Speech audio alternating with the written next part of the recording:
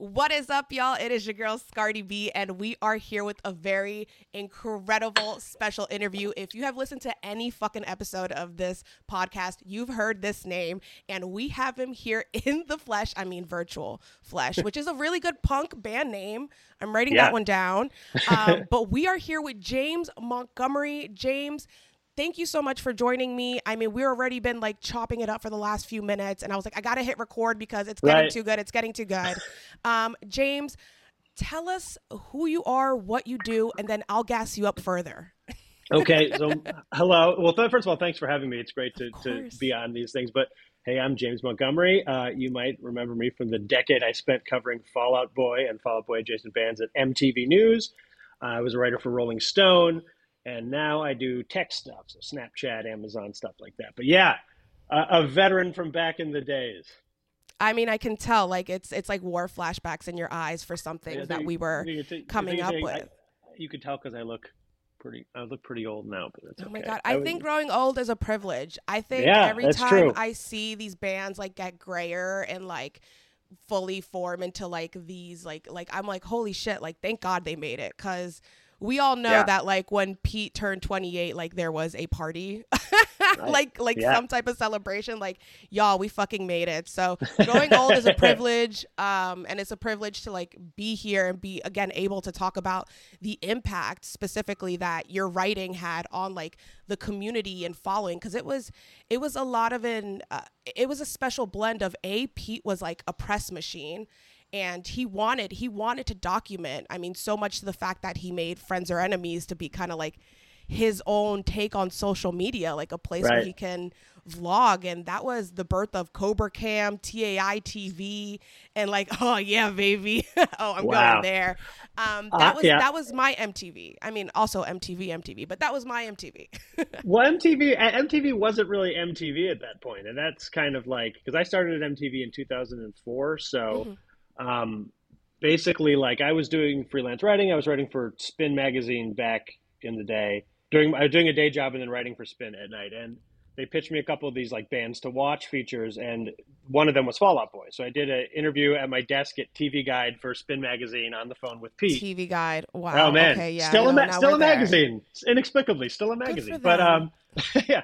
So, we hit it off, and he was just like a great dude to talk to and really open. And then I think maybe like as soon as that issue had hit stands, I got hired at MTV News. And so I basically did the same exact interview with him at MTV News. And that really kicked off this, friendship and just relationship that we have, and really opened the door to a scene, a ton of bands, a ton of producers, a ton of artists, and honestly, just connections with so many fans, just that I met, like we were talking off camera about some people that we know from, back in the day and stuff. So shout out Allie, let's go. Dude, name tags. There we go. Know the vibes. Honestly, we're going to get to the South by experience. Don't worry. We're going to get there. But it's a wild ride, and it's just great to kind of like now look back on a little bit, because like we were saying before we started, there's a lot of this stuff that I'm like, wow, first of all, one, I got paid to cover some like really dumb shit. And then two, like, I don't remember doing this. So it's beneficial for me as well to kind of look back on these things. I think everybody was kind of like in like a little haze back then. So, more importantly now, but like, I think that I also forgot. And then the hyperfixation and the research that this podcast takes you in, I go deep. I go like the Google like search, like I'm on like the 16th O, you know what I'm saying? Right, like I'm looking for specifically like live journals and like blog pieces that have been archived, because that's like the real, so for fire example, up the Wayback Machine. Yeah. That kind of thing. Yeah.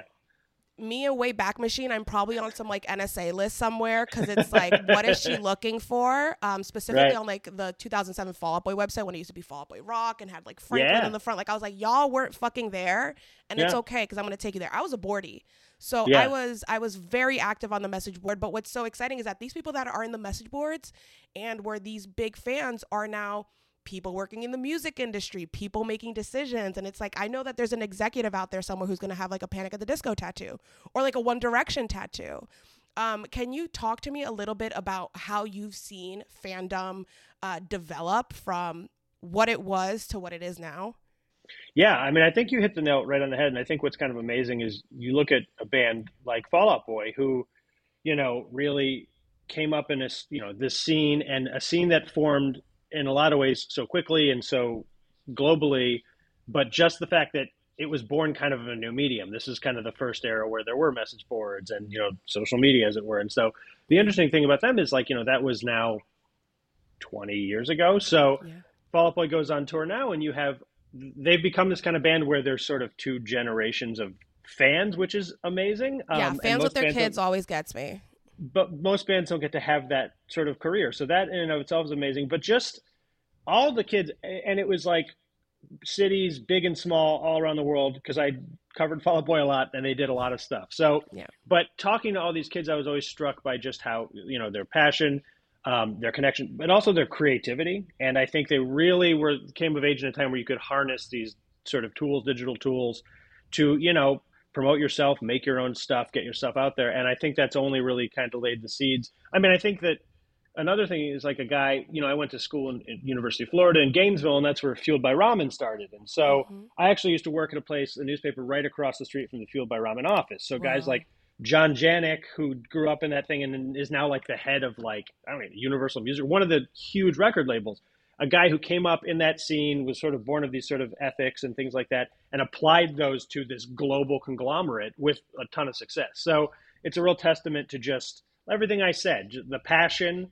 It's great to have people in music who care about music and care about artists and things like that. Yeah. Yeah, I know. So it's really been, we're still seeing it today in terms of bands and just, connections and just what people put out there. It's still really creative and amazing too. So I was always struck by that right from the jump. And I was a bit older and I came in there, and I'm kind of like an indie rock dude. And I still am sort of an indie rock guy. So a lot of the stuff, I'd kind of look at these artists and the scenes and be like, oh, I don't know. But just getting in there and spending time, it really changed my opinion about so many things. So it was really amazing. And especially the take on women. I feel like as we were labeled fangirls, and we were, but these fangirls were some of the most influential voices in promoting these bands and making sure that people were hearing about them because they were constantly posting about them, and probably the people who started the most fan pages in a time where it was important to have that icon that had your favorite band and have it as your MySpace song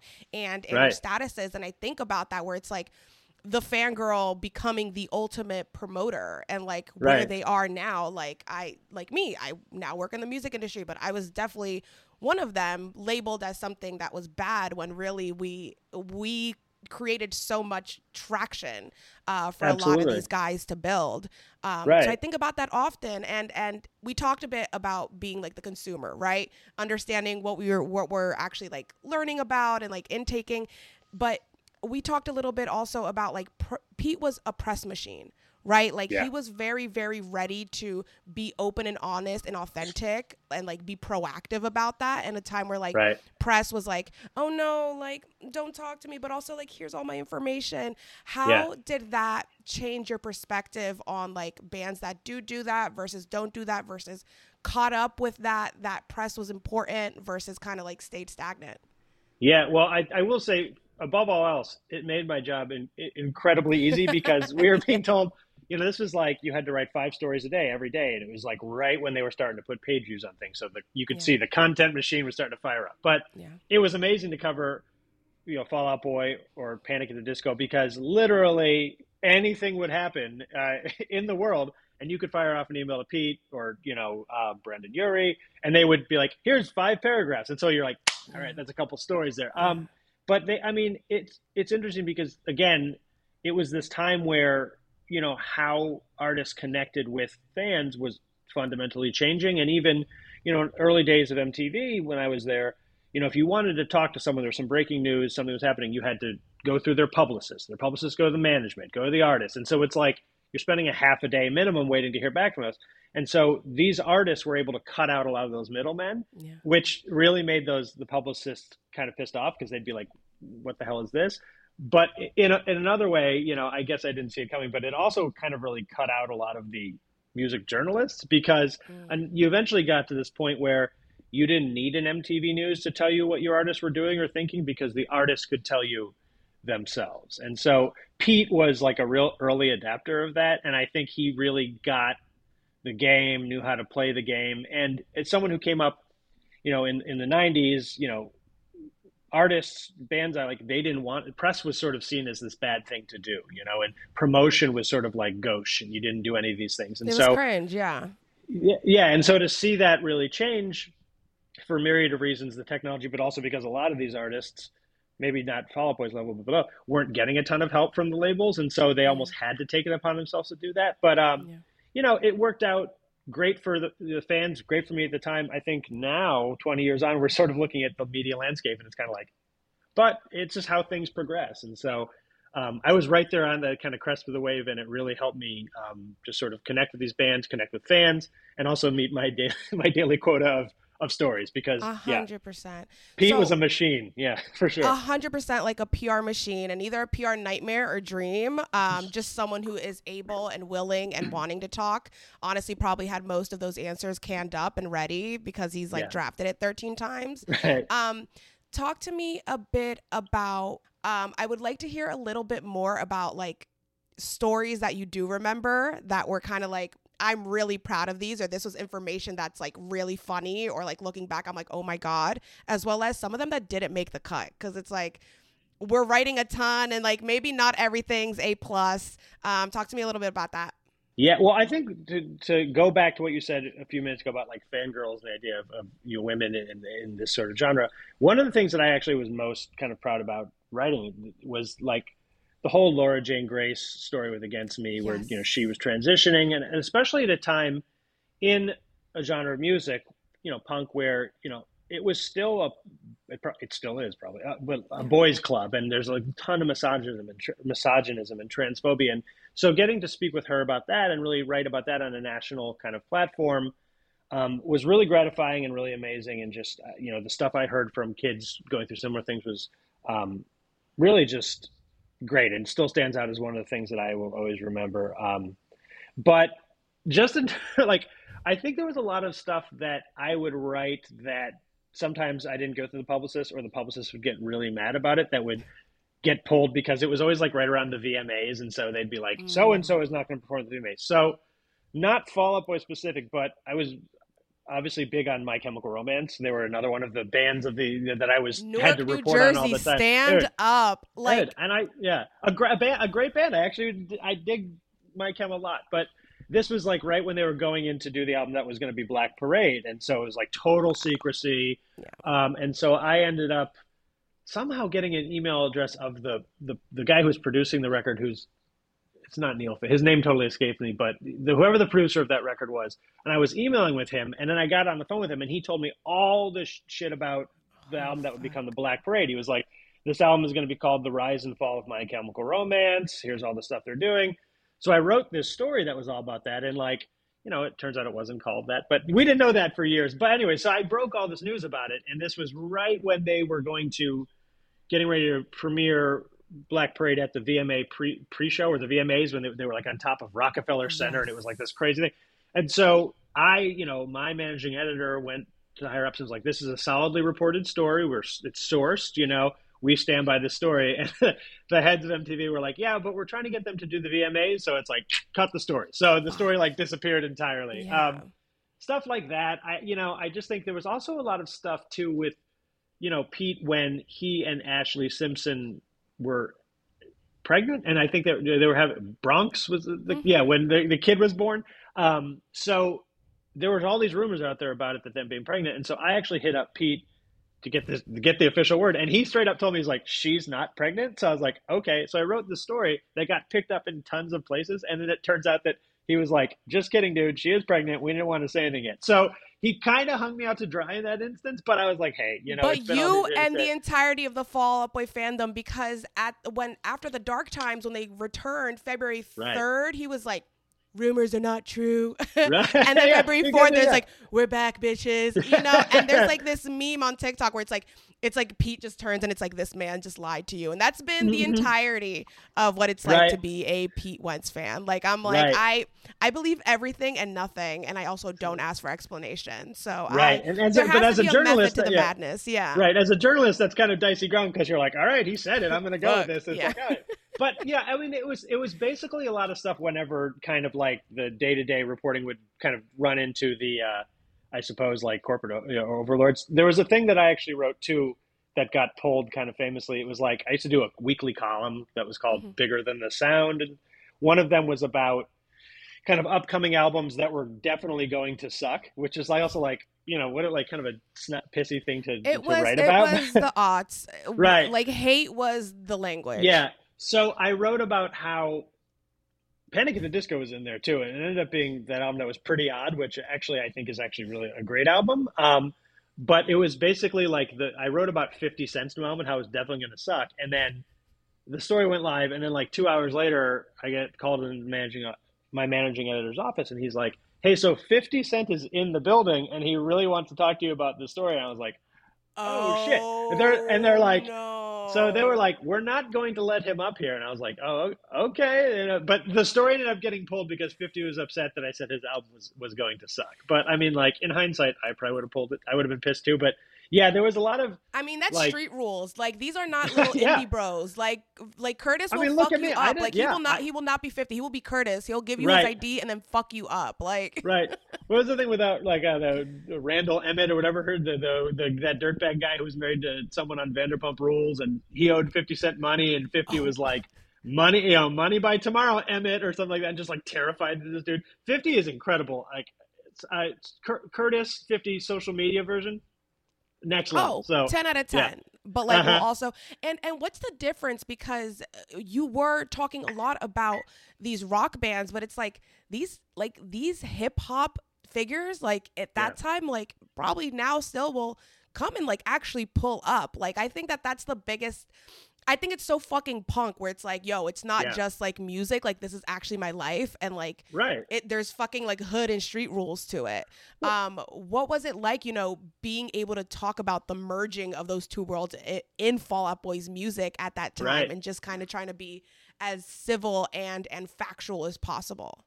Well, I think that it was really interesting, first of all, because, again, the way this band was formed and the dudes in Fall Out Boy, you can tell they grew up in an era where so much music was so available to you so easily. And so you could see the influences of hip hop and R&B. And then obviously, like with like Joe and Andy, you had a lot more of the kind of like, hardcore punk, stuff like that. But there was a lot of stuff that, kind of seeped into their music, where they would go, subsequent albums, but just what they were influenced by, and that sort of ethos. And like, there was, I met Lil Wayne through Pete Wentz. I was in the room with Kanye. I never actually talked to Kanye, but like I met Babyface, like who was hanging out with them, like, Tyga, all these guys, stuff like Travie McCoy, just a lot of hip hop artists that they really kind of brought into the fold that they were influenced by.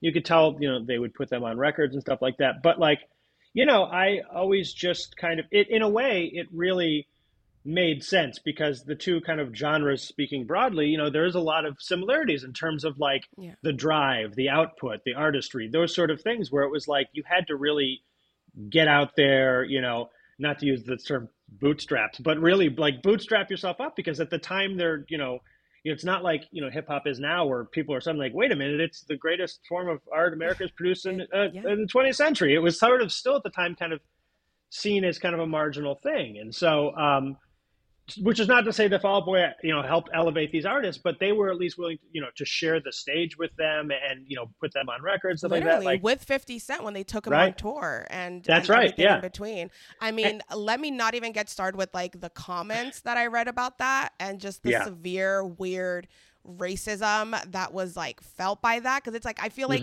people like me were reading that and being like, like, am I welcome here? Like, are my friends welcome here? And I think that was really tough. But going back to talking about like kind of who they surrounded themselves with, I say that Pete wanted to be a rapper so fucking bad. Yeah, like I'm sure. Like there's no way that Decay Dance wasn't like his Young Money and like being able to sign these rappers and like be a part of that, have a clothing line. I literally just got my Clandestine Industries wallet. I bid on it. I won. So I'm just starting to like slowly collect everything, just be like healing inner child shit. Through Clandestine Industries. No, you're absolutely right there too. And I know that like Pete, particularly this era, was obsessed with Young Money, with and just sort of Baby and Lil Wayne and that whole thing. And I think you're right on. I think that was really the kind of like model he saw and wanted to emulate. Like, when I did FN MTV, which was a show with Pete, and like that's how he. Your LinkedIn. Don't let me dox you, but your LinkedIn has a picture of like you and Diddy, I believe. Well, that was when like they put me on there, and they're like, your job is to critique the music videos. And I was like, okay. So the first couple episodes, I would be like, this video stinks, or like, this is terrible. And so Diddy was on there with this dude named Donnie Klang, who was like his like white R&B handsome hunk guy. Yeah. And they showed the video, and I kind of came back after the video. I was like, I don't think this dude's going to make it, which I'm like, I was like, how did they put that on there? But Diddy was there, and he like got real upset. And so he was like on camera, just like comes up and he's like, who are you? You're a hater, blah, blah. He's like yelling at me. And it was like me and like, we'll pull the fuck up. Like hung out with Biggie. Like we'll fuck you up. And I was like, oh my God. And then the next week he came and brought me flowers to apologize, which was very nice. So that was the photo is him apologizing to me. But that's very funny. The context is even funnier. I know. I got a public apology from Diddy. How many people can say that? But I think the thing is, so at FN MTV, I'd fly from New York to LA for basically like the weekend. I'd spend a lot of time with Pete, his family. I basically would hang out in his like pool house in his cabana because I was really, really, really close with his former tour manager, a guy named Dan Su, who was also going as Korean Tom Cruise back then. As a meet and greet person, did all those. Very, very familiar. Right. That Dirty. Let's give it up for Dirty, wherever Dirty is right now. Another Florida boy. Yeah. We love Dirty. I think about Dirty at least once a week. At least once a week. And like in their new album, they say, love my life, I love my life. And I'm like, that's a Dirty reference, right? Like if you fucking know, like, I love my life. Like, and every single, he was the original like air horn for Fall Out Boy. Yeah, he was kind of like their default hype man and / guy who would do dumb shit on stage all the time and stuff like that. But like all those dudes were hanging out, but like, we would hang out in Pete's pool house, me, Dan, Pete, get up to some bad things and just constantly play Lil Wayne mixtape. So it's like The Drought and like, and I think maybe the Carter 3 was coming out then, but all this stuff and just nonstop stuff like that. So long way to tuck the original point. Yes, I definitely think Pete unquestionably really admired those artists, admired everything about them, and really wanted to kind of formulate his band like that. And honestly, like, I think as you could tell, an interesting thing about Fall Out Boy is just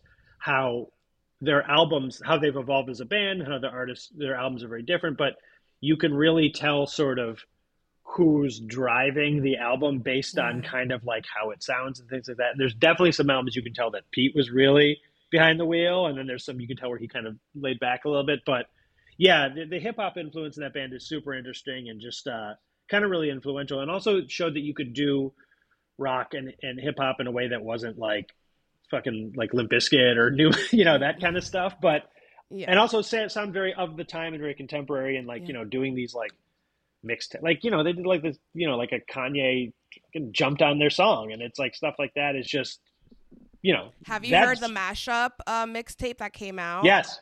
Yeah. Okay. And honestly, like I heard it because you hit me up, and I was like, I should listen to this. And honestly, one thing I was like, wow, I remembered this instantly, but also I was like, I totally forgot about so much of this stuff at the time. And there was stuff where I didn't know if it was ever going to happen. Cause like another thing about Fall Out Boy is they would be like, we're doing 10 projects, and then like 9.5 of them would like never amount to anything. And so, but yeah, just like, it's also really interesting to be at a time where it was like, Kanye was around a lot, Lil Wayne and stuff like that. And their ascendants sort of like, they weren't who they were now, and so to be there and kind of witness them do, in their early-ish stages was really interesting. And like, honestly, to this day, VMA wise, like it's turned out to be kind of this sort of like touchstone cultural moment, whatever, but like the VMA suite, well, not even the VMA suite, which was awesome, but I'm talking specifically about like when Kanye got on stage when Taylor won the award and he went off on her, and all that shit, and how it Taylor, she's eternally the victim, she could always be the martyr, whatever. But the thing about that was amazing is like, so I was covering that for MTV, so I was like the in-house reporter because I knew Fall Out Boy and a lot of the artists. And so before the show started, Pete and the guys were sitting in their seats in Radio City Music Hall, and Pete's like, come here. I go over there. He's like, dude, Kanye is hammered right now. He's like, he has this bottle of Hennessy. He made me take a pull off of it. He's shit-faced. I was like, oh, okay. I'm like, file that away for later. And then like, there's all these amazing photos of Kanye with like a bottle of Hennessy, and he's just like grabbing like Amber Rose and just like shit-faced. So yeah, I was like, oh, something might happen. And it turns out a lot of shit happened with Kanye that night. But it was basically because, in part, he was like just hammering the Henny all night. But so it was a nice entrance into that whole world and stuff like that. Yeah, and the authenticity, honestly, about just being fucking human, and it's like you love it or hate it, because that's the attitude. It's the attitude with punk bands. It's the attitude with rappers. That's why I was like, they are one in one. Now, I agree. James, talk to me a little bit about the transition between writing to on camera, because that's a big transition, and like how it changed like what you communicated, how you communicated, now that you have to do it almost live. Right. Well, I mean, first of all, I was like, I didn't want to do this. Like, they were kind of, I was You did great, dude. I mean, I discovered Chromeo through FN MTV. I remember the second I heard Mama's Boy, and Pete was like, this is the song of the century. That's this right here. Like, it might as well have been like fucking like a new Jay-Z song drop. He was like, this is it right here. Like, and I was like, you're right. I know they also, I mean, I remember they had like a band I still like, No Age was on there, like a sub pop band that had this wild music. They really introduced some stuff like that. But no, so a lot of it was just because I just wanted to, I was a rock journalist. I grew up, reading rock journalism. That's what I wanted to do. But, I guess I had a pretty good rapport with a lot of these artists who were also really big at the time.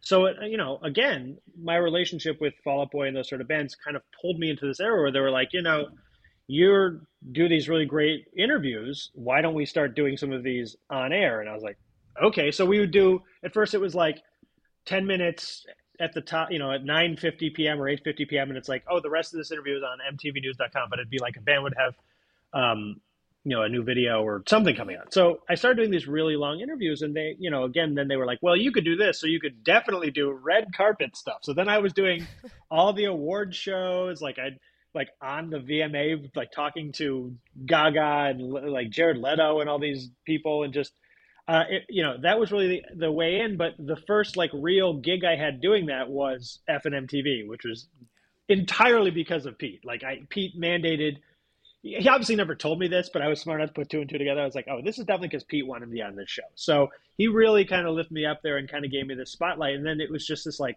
crazy world that I had no idea about, but it was fascinating to be on camera where they're like, hey, so you had to do this thing. Would you like a brand new suit? I'm like, absolutely. Absolutely. So, I mean, there are probably still some like clothes that I got from MTV in like 2010 or 11 that I still have. So what James is trying to tell everybody is that the body is snatched. It hasn't moved.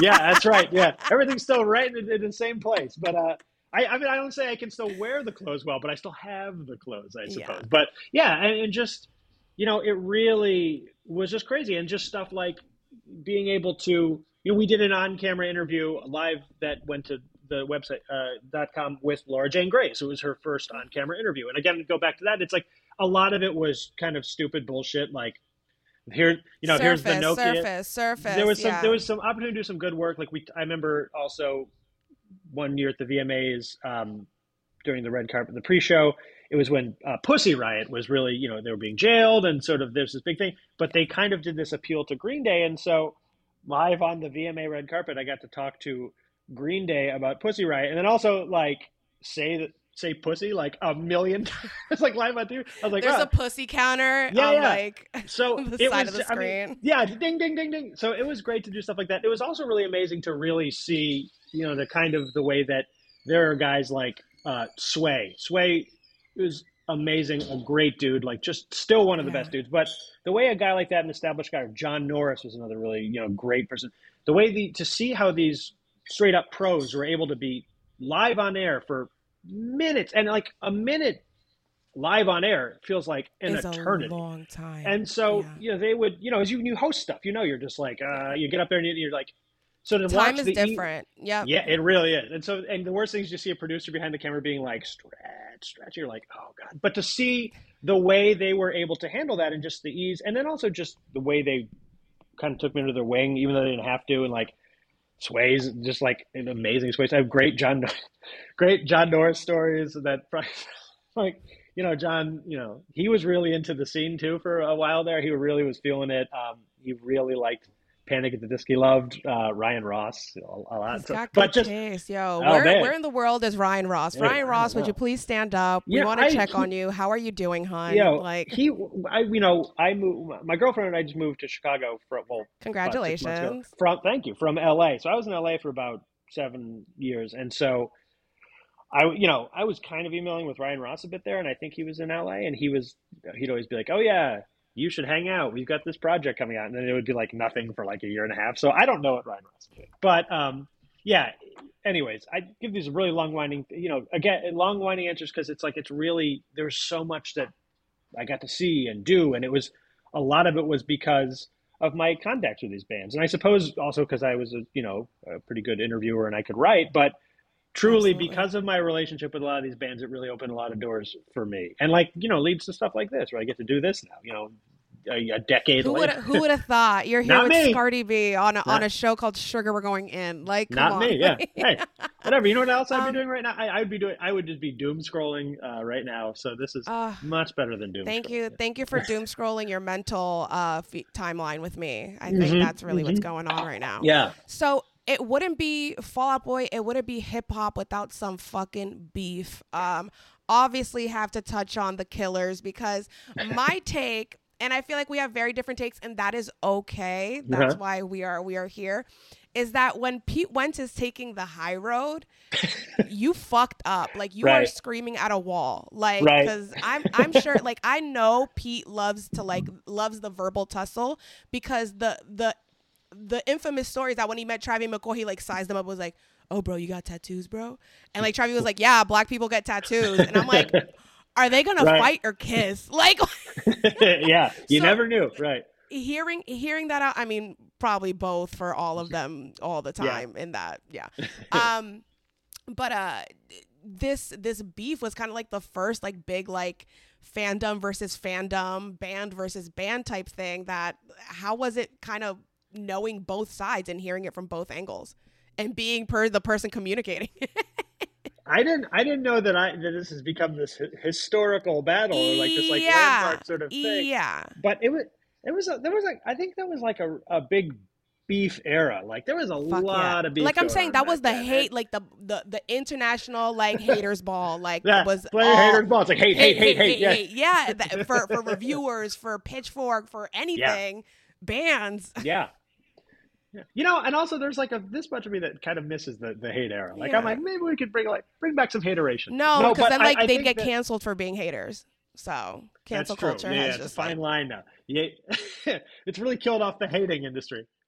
But I mean, honestly, it just sort of came about because, again, the Killers. I bring it all the way back when I was freelancing for Spin Magazine, and I wrote the Bands to Watch piece on Fall Out Boy. Literally, the second one I wrote was about the Killers. So in some way, I was intrinsically linked with these two bands forever. But it just came from just interviewing those bands a ton and having two guys in Pete and Brandon Flowers who certainly were willing to talk about a lot of the things. And this beef in particular, I think, was just started because they shared an A&R guy, and I think Brandon Flowers was like in his feelings about how he wasn't getting as much time with Rob Stevenson as someone else, which is like, as like, the grounds for a beef is like a little shaky, but just like, again, it would be like, okay, so I did an interview with Brandon Flowers and he talked about the Bravery, talked about Pete Wentz. And I'm like, oh, like, so I was like, there's like some hot scoops right there. So you put them out there and then like the next day you'd be like, here's Pete's shot back. And so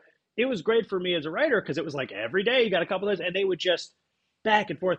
Oh, Brendan did an interview with the NME where he talks about Fall Out Boy. I'm like, Pete, here's a link. What do you think? And so you were the really shit instigator. I love it. I was stirring it nonstop. Of course. Professionally, I had to. But yeah, they were definitely like, they were going to fight.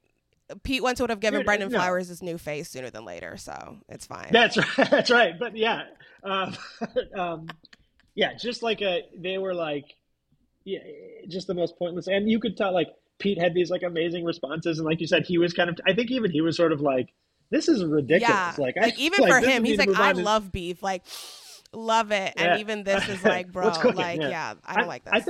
I think there was some story that I saw that I think I wrote, but I'm pretty sure where it was literally like, the headline was like, Pete Wentz invites Brendan Flowers to dinner or something, like some shit like that. I was like, that's a story I'm writing on MTV. No, my favorite was, you know, like all this is happening, but you know, when I'm in his hometown and his friends and family asked to be on the guest list, I get them on. And I was like, which also is like I thought that was so like, I mean, I'm biased. Perfect like shape. I will literally catch a case for anybody in Fall Out Boy. Like, please, like take all of these hands. But that was such like a gorgeous, like just a very Pete answer. Exactly. I love that one. But also, like, I unapologetically love the Killers. I think the Killers are a great band. I still love the Killers. So it was like, I was torn. I was like, oh, but that was also a great era of the Killers because it was right when they were doing like that batshit Sam's Town album, and they were like, we got something to prove. And so like every time you talk to them, it would just be like an event. Like it's the Mormon blood running in them, like something between them and Panic at the Disco. Like I'm sure they were like coursing through their veins, like in the same test tube. I don't know how to explain it, but it's same energy, similar energy. Right.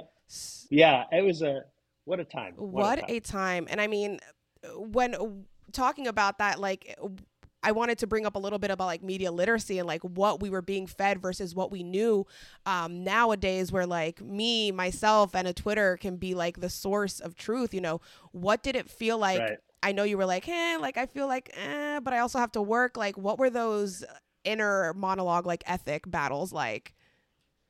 Wow. I mean, I think to say that I had like ethical dilemmas about this stuff is to really elevate my job to this kind of level. But I mean, I was like just talking to bands about stuff. I mean, I was really fortunate that, you know, well, I suppose you could fortunate or unfortunate, depending on how you look at it. Like, I never really had anyone say anything that was like crazy racist or anything like that. So I never really got into the area where it was like something like, I have to omit it or they will be like ruined.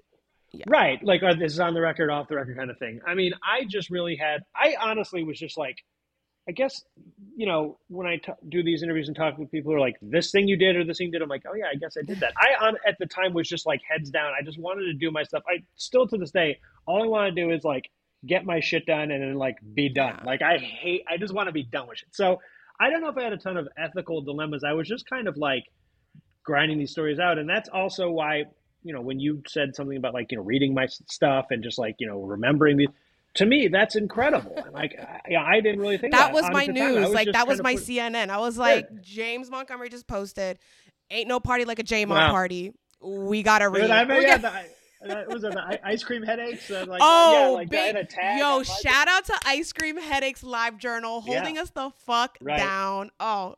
Love that crew. So I mean, so basically, what I would just get in the morning, and you know, this also seems like something crazy. It was like from the 1800s, but I would get in and I would check like 10 sites. So I'd be like, oh, absolutepunk.net, Ice Cream Head. I would just go through these sites to see what was going on that day, and then how could I turn that into a story. So I was just grinding through these things, but also, you know, a real testament to the fact that like a lot of stories, a lot of rumors I would follow up on for stories were stuff that I would see on message boards where it's like so-and-so broke up or so-and-so did that. So fans and just kind of being able to interact with that community on some level really also helped my job and helped me find a lot of, you know, like when I think Brent Wilson, someone left one of the original bassists, Brent Wilson, the original bassist for Panic at the Disco.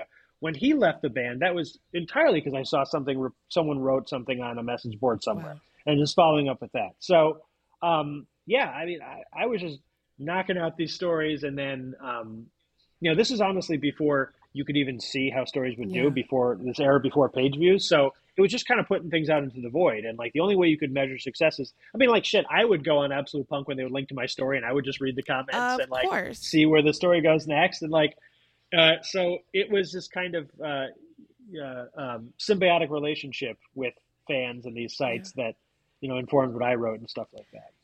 I completely. Sorry. Oh, sorry. I didn't even answer your question. But I think the thing is like this era we're in now, on one hand, is fabulous in terms of there are less barriers to getting information out there.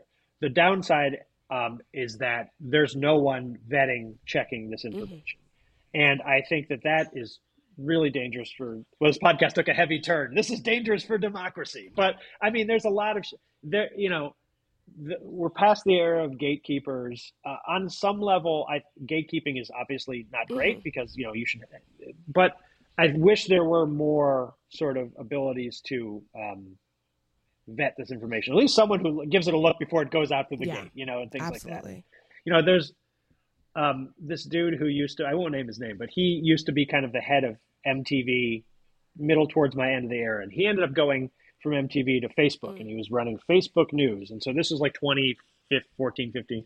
So he was in charge of Facebook News, and his whole big thing was he's like, we're going to get rid of the humans, and we're just going to have an algorithm determine what kind of news is served to readers. And it's like, oh, you inadvertently destroyed democracy because that just led to these Russian bots and all these stories in the 2016 election. Everybody agrees with each other. Right. And just sort of like this dude who kind of automated news and then also just eliminated all fact-checking, truth, stuff like that from the news, which has really dangerous results. But certainly nothing I did ever rose to the level of like, it was your Jay-Z article. It ruined it. It was like the butterfly effect. Like you clicked like send and publish, and like everything went downhill from there. Who knows?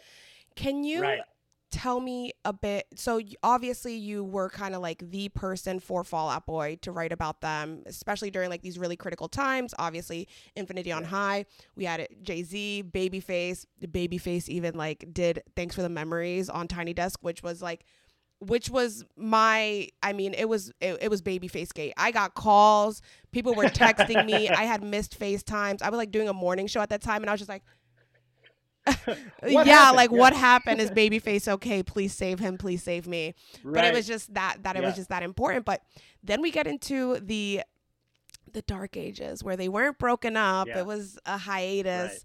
What was that transition out, and then kind of seeing them as solo artists? I know you specifically also got to see Patrick's very first solo appearance at South by Southwest. What was that period like? It's, I mean, I suppose it's sort of inevitable in the cycle of any band. Infinity on High is the one. Actually, it's the only platinum record plaque I have. I have an Infinity on High platinum record plaque. It's in my hallway. Yeah. Okay. Maybe I get a picture later. Sure, I'll send you a picture. Sure, why not? But I mean, it's the only one I ever got. But I think it was really interesting because again, we talked about this band and sort of the influences and kind of like you could see them all kind of coming together to form, the music they made. But with any band, there's always like the leader, and then there's probably someone who also thinks that they're the leader and fancies themselves the leader, and the kind of dynamic between those one or two or more people really kind of fuels the creative process and things like that. And I think with Fall Out Boy, they just would put out these records. And I think that a combination of just kind of going, being nonstop, being in the center of this kind of the eye of the storm, being tired, having new relationships, wanting to try new things musically. It all kind of started to come to a head where it's like, I don't know, it's, Infinity on High, I think this was Folie à Deux. Yes, right after 2008. Yep. So So Folie à Deux was the first time where I actually personally could sort of see this kind of shift, the cracks developing But just in terms of, that was the first time where we went to the studio in LA they were going to play some of the songs on that album for us. And it was the first time I ever saw anything with Fall Out Boy where Pete wasn't there. So it was the studio, and it was just like Patrick, and maybe the producer, maybe one of the other guys. But Pete was like not there. And the sense that you got, off camera, we were talking before, they're like, yeah, he's got a lot going on with Ashley and da-da-da. So Patrick really, sat at the mixing board and just played a lot of these songs. It also showed his prowess in terms of production and things like that, and his knowledge, which was great. But you could see that Pete was a bit checked out, probably going through some shit. And Patrick really kind of took the reins and really started driving the band forward. And then, they go on the hiatus, and I was like, oh no, what am I going to do? My beat is right. But just looking at the bands that they came out with, and I think that, like Patrick is a really, really talented guy, and I think people knew him as the singer of Fall Out Boy, but they didn't know he could write and he could produce and he could, he's an amazing singer. And so when he did like the whole soul punk thing, I think he wanted to show off his, his many sides. And, originally it was just like him on stage, and I think he kind of realized like I need more people because this is a lot to do. So he was like Matt Rubano, Casey Benjamin, Michael Day, Scooter Warner, come over here. Yeah. Do you know that Matt Rubano played bass on Lauryn Hill's Everything Is Everything? No, you're fucking lying to me. Why are you saying? Wait, he told me that. Yeah. Matt Rubano plays the bass in the studio on Lauryn Hill's Everything Is Everything, because he was like, yeah, dude, I have like 4 platinum plaques from that. He's like, that was it. But he was the studio bassist for that song. I'm like, that song. Right now. I'm just like, thinking about Matt Rubano with Lauryn. I know, but just on this like iconic record, he's like, I don't know how it happened, but he played bass on Everything Is Everything by Lauryn Hill. Wow. Yeah. So, and then honestly, it's also wild that, Pete, at the same time, like this whole soul punk, Pete was like, I'm doing Black Cards, which and now BB Rexa is. That's what I'm saying. Yeah, it's like introduced the world for a brief moment to BB Rexa. But just even in terms of, you saw that like, Black Cards, Pete being Jamaican ancestry and roots in Jamaica, there was that kind of like dub sort of aspect to a lot of what they were doing. And so like you could kind of feel as the bass player, it's kind of natural to kind of gravitate towards that music with that like propulsive, just sort of like and that was what he was doing. Whereas, Patrick loved like, R&B soul, like loved Hall & Oates and all this shit. Like, he is like, he's a Philly soul guy for sure. And like he was doing go ahead. No, I was going to say the story of, I think the night that Travi and Patrick met was the night that Ray Charles died. So Patrick was like crying and was like, I'll meet you later, dude. Like, I need a moment. And I was like, I completely believe that. Yeah. Yeah. But I mean, and just to see like, and also it's sort of evident that, I guess Joe and Andy would have like Joe did that like metal thing with like Scott Ian. Things. Yeah. But like he was also listening to like Eclipse and Ludacris and like a bunch of these rappers. So, but that was his John. But I just think that you could tell that like everyone was really kind of, well, most of them, I think that like Hurley was just kind of like, I just want to hang out and do shit with my boys. I mean, he, like Fuck City. Like he was like, I'm good. I've got my working Compound. Out. Yeah, baby. But you could tell that they all wanted to just sort of do their own things. And like, while that tension and the maybe was kind of grinding in the bands, they really came out with these being kind of at that age, like I was like, I get it. Like it. No, like, sure. Patrick was 18 when he recorded "Take This to Your Grave." 19 when it came. Like it's again, Patrick was like 27. I'm like 29 now when he did soul punk, and it's like it is such an era of like I need to try something new. I need to understand who I am and like do this for me right now. But he did something really special where he was like, Truant Wave was supposed to have Nicki Minaj. Was supposed to have Childish Gambino. Idris Elba is on the album. I believe he did something on Big Hype. And Sid from the internet was the engineer for Spotlight. I didn't know that at all. Yeah. Omos That's Keith wild. Of Frank Ocean and Sarah opened for Patrick at Joe's Pub during his stuff. Like he had, Patrick was just like very intentional with like holding space for like Black artists and like being like, if the very least I'm going to do is like have them on here because I'm so inspired by them. Right. And I think like musically, cinematically, Folie à Deux. I bring this up because it just always wrecks my mind. Like there is a Neptune's 4 count in a Fall Out Boy song in Whams because of Pharrell. So listen to the beginning of the song. And it's a Neptune's 4 count right before they start wilding out. Folie à Deux is the best album of all time, hands down. Folie à Deux Supremacy. Wow. I don't care what anybody says. They were about to beat the fuck out of each other, and it was the best music they've ever made. Is that a commonly held?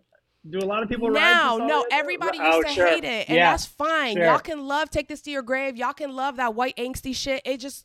I loved it, but like when I heard Folie à Deux, like you even hear me now, like it opened up something so crazy in my mind about how I listen to music, and I think it's because Patrick was begrudgingly taking these lyrics and being like, well, fuck you, I'm going absolutely wild bonkers on it to show you that sure. like there's so many more layers to what we can be. And because Pete was kind of like, there was like kind of the substitute teacher there. He was like, we're going to watch a movie today. Right. Yeah. He's at the desk, like heads down. Like, yeah. But that's always what was so inspiring about like the soul punk era. I was able to, actually like talk to Patrick. Patrick gave me my first big interview, like as a journalist. Like he didn't treat me like this little fucking kid. And he was like, let's sit down. I think it was the last night. It was the last night of his tour at the studio at Webster Hall. So you know how tiny that is. Yeah. The next time I saw him was on that stage when Fall Out Boy got back together and did like the comeback show. So it was such a weird shift, just like being in the same room, like two very different eras. But that interview opened so many doors for me. I mean, I used it in like resumes and like college applications that he so desperately wanted me to go to college. That's right. You got to go. That's amazing. And I think it's also just really, talking about reading articles I wrote or things like that, you never really know. You can never tell what's going to connect with a certain reason. Like the reasons you said that it really connected, that Foley I do really connect with you, it's incredible. Like those would not occur to me. And it's like, that's really also Lil Wayne. Yes. And Elvis Costello. Sure. Yeah. I mean, but it's like this, even that where, like just this band really represented what their fans were into, which was sort of everything. You know what I mean? There was so much stuff that they brought into the equation, and like, just admittedly, I didn't hear this new record. I have my Fall Out Boy as I. It's good. It's a Foley sister for sure. Like it's very cinematic. You hear a lot of Oingo Boingo, like Danny Elfman stuff. Flu Game is like a part 2 to like EXO. Like if EXO was like, I comb the crowd and pick you out. Like this song is like, I guess right now I'm just a face of the crowd. Oh God, would you please kill me now? Like it's awesome. It's like really mature and good. Yeah. It's also Flu Game, like a great Michael Jordan reference. It is like they bring in this like. They say also something like somewhere between Picasso and like somewhere between Mike Tyson and Van Gogh. Like these lyrics are so good, and I think they're sampling. I really want to ask them, like, are y'all sampling sneakers? Or maybe like making the guitars sound like sneakers, like on the court. Yeah, right. Yeah, it really fucked me up. I have many a question, and also in that Kanye West remix, I really thought that it was Pete's laugh being sampled. Like if you hear the like I was like, that's Pete's cackle. Like people are like, no, like this is the sample. I was like, but if you've heard Pete's laugh, like belly laugh, like that's exactly what it sounds like. So is that the one where I remember Kanye has like verse and he's like making fun of how tight their pants are and stuff? Yeah, till their nuts hang all out, boy. Yeah, that's absolutely. Right. Like what a great like Kanye movie is like, I'm gonna jump on your song, but I'm gonna be a total fucking dick to you the whole time. But then he was like, but they're at the #1 spot and I want that too. And then Lil Wayne on the Mega Mix did the same thing, was like, I don't know what the song's about. Like both of them were He's like, sure, man, yeah, amazing.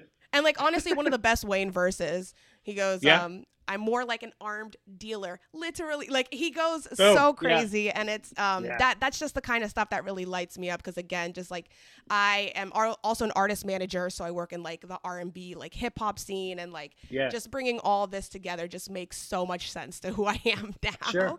So being able to just bring it all together, being able to storytell and keep this the same way that your articles are online, and you don't know until 10, 15, 20 years later, LOL, I'll get emotional, to keep this, like this podcast is for right now, but it's also for later when people are discovering more about this band and about your specific history with them. This was our vessel to them, and we're so indebted to that.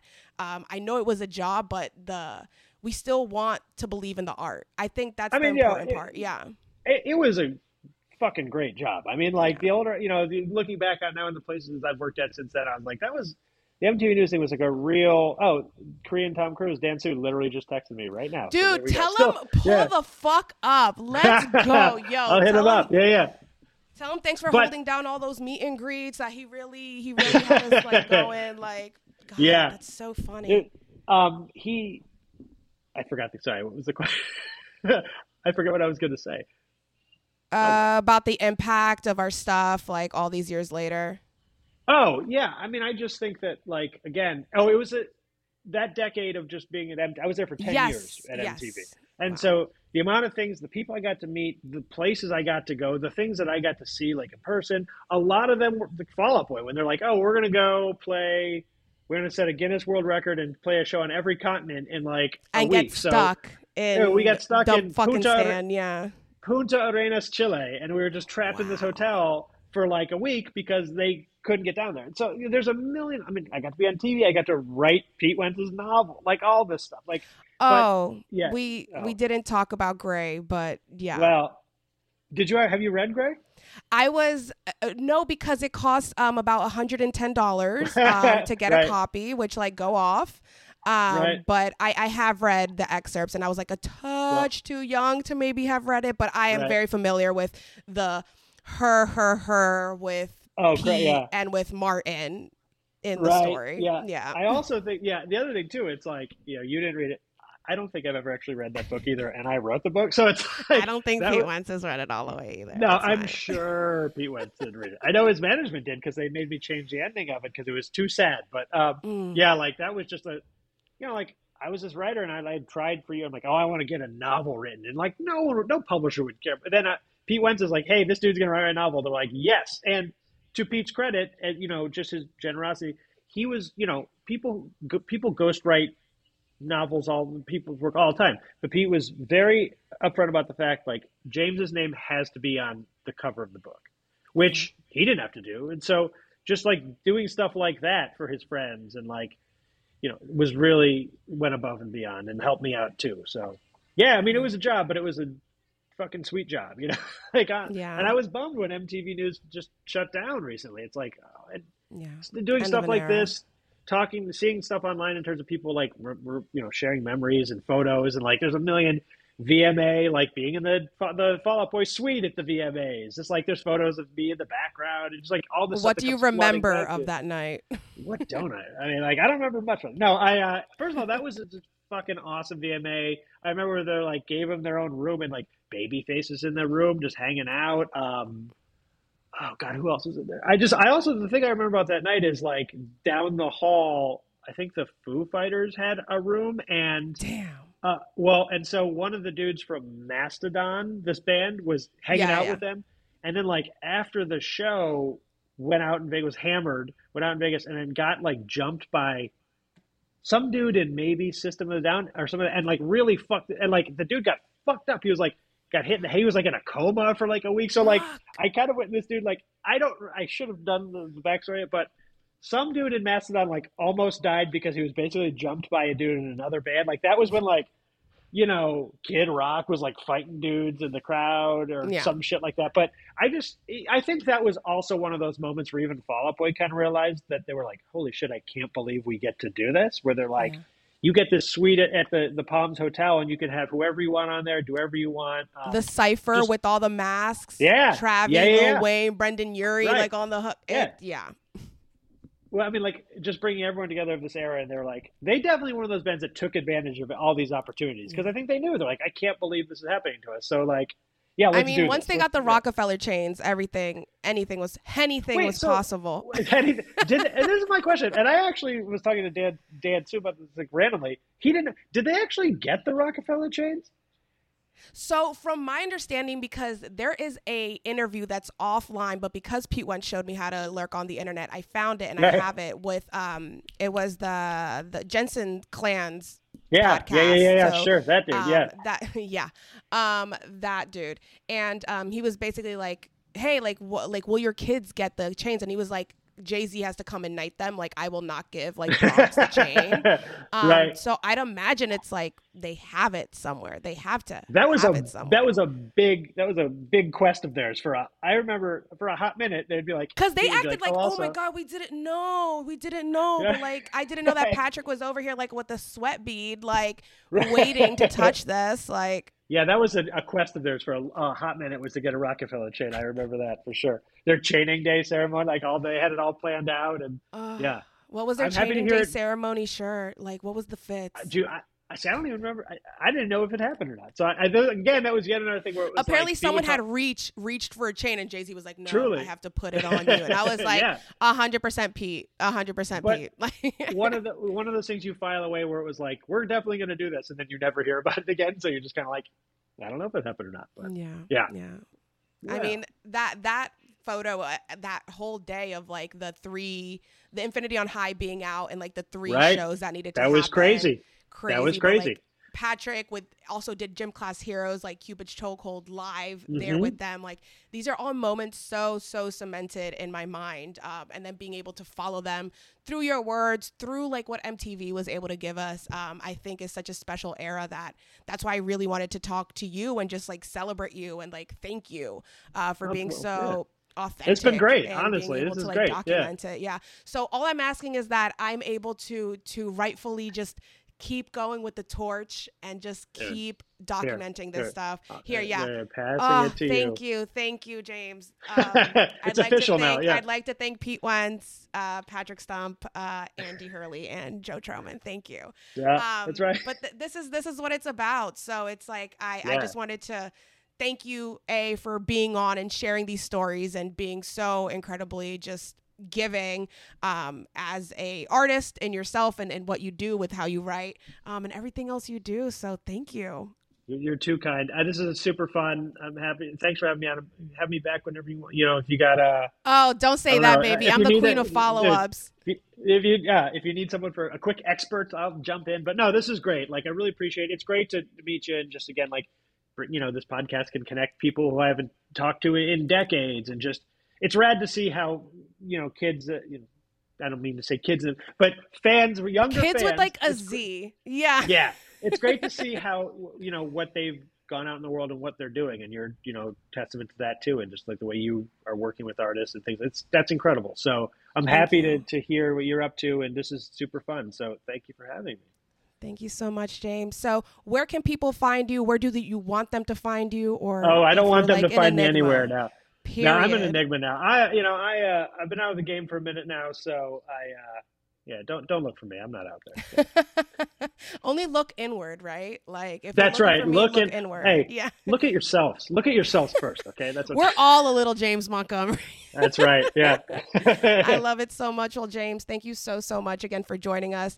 And then I have to ask, you got to give us a mouth air horn. I finish every show with this, so just give me a pow, pow, pow, pow. That's what the fuck is up. Thank you so much, James. Let's keep in touch. Sure. Next up is we're talking about like the VMA suite in 2007, 2008, CFOB. So that might be a cute little time there to talk about it. I was there. I was there. James Montgomery. That's the merch. But thank you so much. Have a great day. And then we got to go. You too. Bye. Bye.